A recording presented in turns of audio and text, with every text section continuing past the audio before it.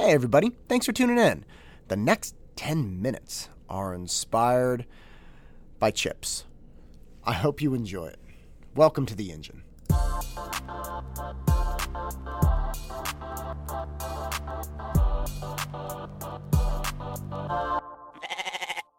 When I was a little kid, I did not have a fantastic diet.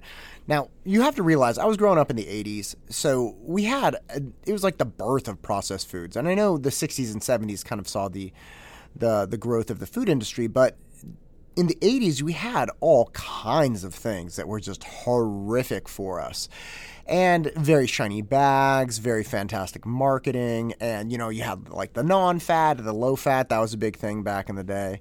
And so you could go eat as many bagels as you wanted because they were, non-fat, and that was good for you, even though you were eating these hyper-dense, super refined, just baked balls of death. Anyway, so one of my absolutely favorite snacks were Cheetos. Oh my God, the industrial spray cheese to be honest, I'm not 100% sure what a Cheeto, like without the cheese, is. I think it's some type of refined corn that's either baked or pressurized or fried that puffs up, and then they just drown it in that orange cheesy powder. Oh God. I think anybody who's ever had Cheetos can remember eating these things, and you look down at your finger because you can't stop. You only stop when the Cheetos are gone. You never stop. You're like, well, that's probably enough for today. No, you're going to eat until that bag is empty or that bowl is just clean. And then you're going to lick your finger if it's in a bowl and swipe it around the bottom of the bowl. But as you lick your fingers clean, because that's obviously what you had to do once you had like a solid 1/8 of an inch of that nasty cheese stuff on it, you look down and your fingers are like glowing orange. It's something out of a goofy cartoon. It's like an E.T. when he's touching Elliot and he fixes his boo-boo, but it's like, oh God, just gross. And the problem is you knew this. Even as a little person in elementary school, I knew of like, these are weird, man, but I couldn't stop eating them. And there are alternatives now, which is awesome. I'm not into them just because that's not really the way I eat. But if I was eating them, I'd get after it. I think Whole Foods has a really good version. The Pirate's Booty, that's a really good one. I'm not into the white cheddar, but there are these kind of alternatives, which is cool. And it kind of brings me to the point where I wonder, or at least I did when I started seeing those alternatives, I'm like, why wouldn't the Cheetos brand make a Cheeto that was better for you, right? And or maybe, here's another one, make it equally bad, but just not so you eat like 3.5 pounds of them a week. And the answer really comes down to just, why would they? Right? Because presumably to get you to eat fewer Cheetos, they would have to make it like healthier, which theoretically means less tasty. And, who out there is like, all right, I got 100 Cheetos to sell. How about I make it so I can only sell 90? No, that's absurd. The company's obviously motivated, as it should be, to sell as many Cheetos as it can because that's what its stockholders are expecting it to do. And I've been thinking about this a lot because no matter how you cut it, it's kind of like you can blame the 5th grader for eating the Cheeto. You're like, why did you eat that, giant bowl of Cheetos? And it's like, well, they're awesome. And for a 5th grader, they are awesome. They're these, little nasty balls of mystery, and they're just incredible. And then you can't really get mad at the 5th grader for eating them because they're super tasty. But you also can't really get mad at the company. It's like, why did you make these so tasty? Why did you make them so addictive? And it's like, well, that's our job. So you come down to wondering, okay, who is actually to blame for making this thing that is like one step above nuclear toxic sludge and people can't stop eating it? And there's not a great answer there, because how could you say that the fifth grader or the person who doesn't really know or the person who's just so addicted to this experience is really at fault. And how can you get mad at the company for making this thing that obviously they have to make it as delightful as possible? I've been thinking about this because it's a horrific spiral, right? You have to make an alternative that's compelling, that's just as good, that's just as affordable, and not as bad. But gosh, man, the tiger on the Cheetos thing, the whole thing is just, it's an experience. It's great. And it's kind of the same thing with media and with interpretation of real life events. This is what's been bothering me lately. There's no way around the fact that it is popular to polarize people. It is popular to take an event or a news brief or anything and twist it to be the most possible offensive thing.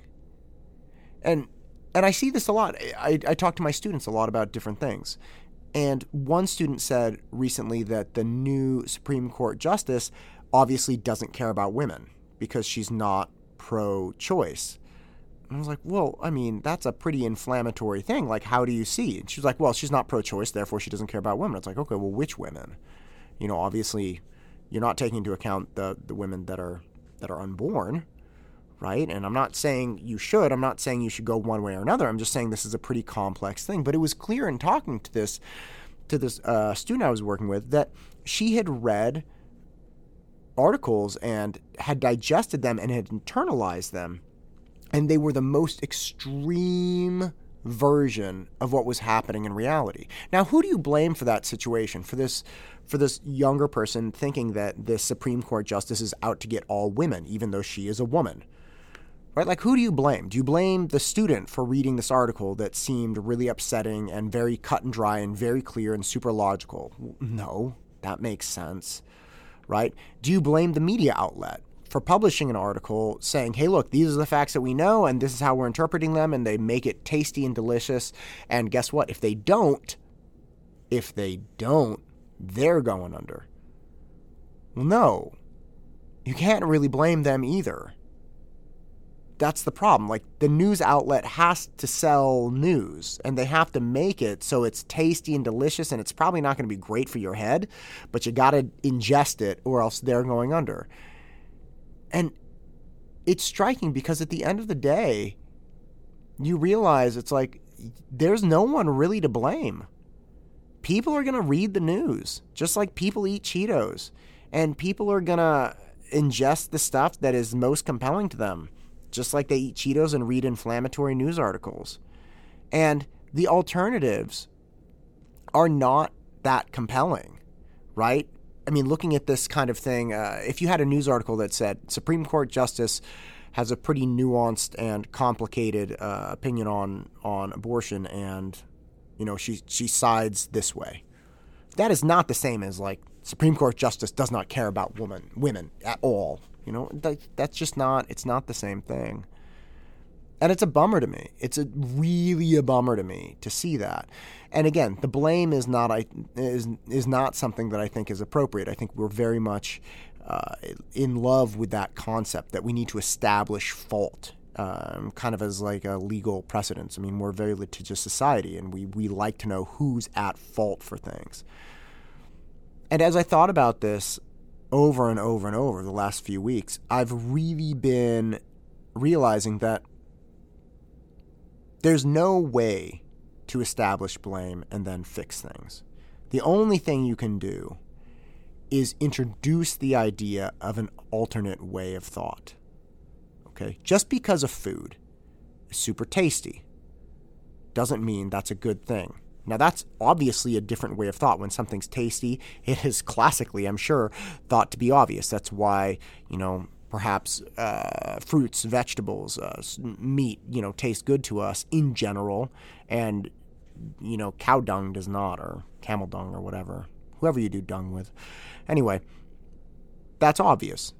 When it's important to know that it's like, well, sugary or salty and fatty things, classically, those have saved human beings from starvation. But now we need to change that. Just because we get this indication that it's, the sensory overload does not mean It's a good thing. And the same thing with media. It's the same thing that I've been telling my students. It's kind of like, look, when you see something that seems so black and white, when you see something that is just so compelling and amazing, you really, really need to dig deeper.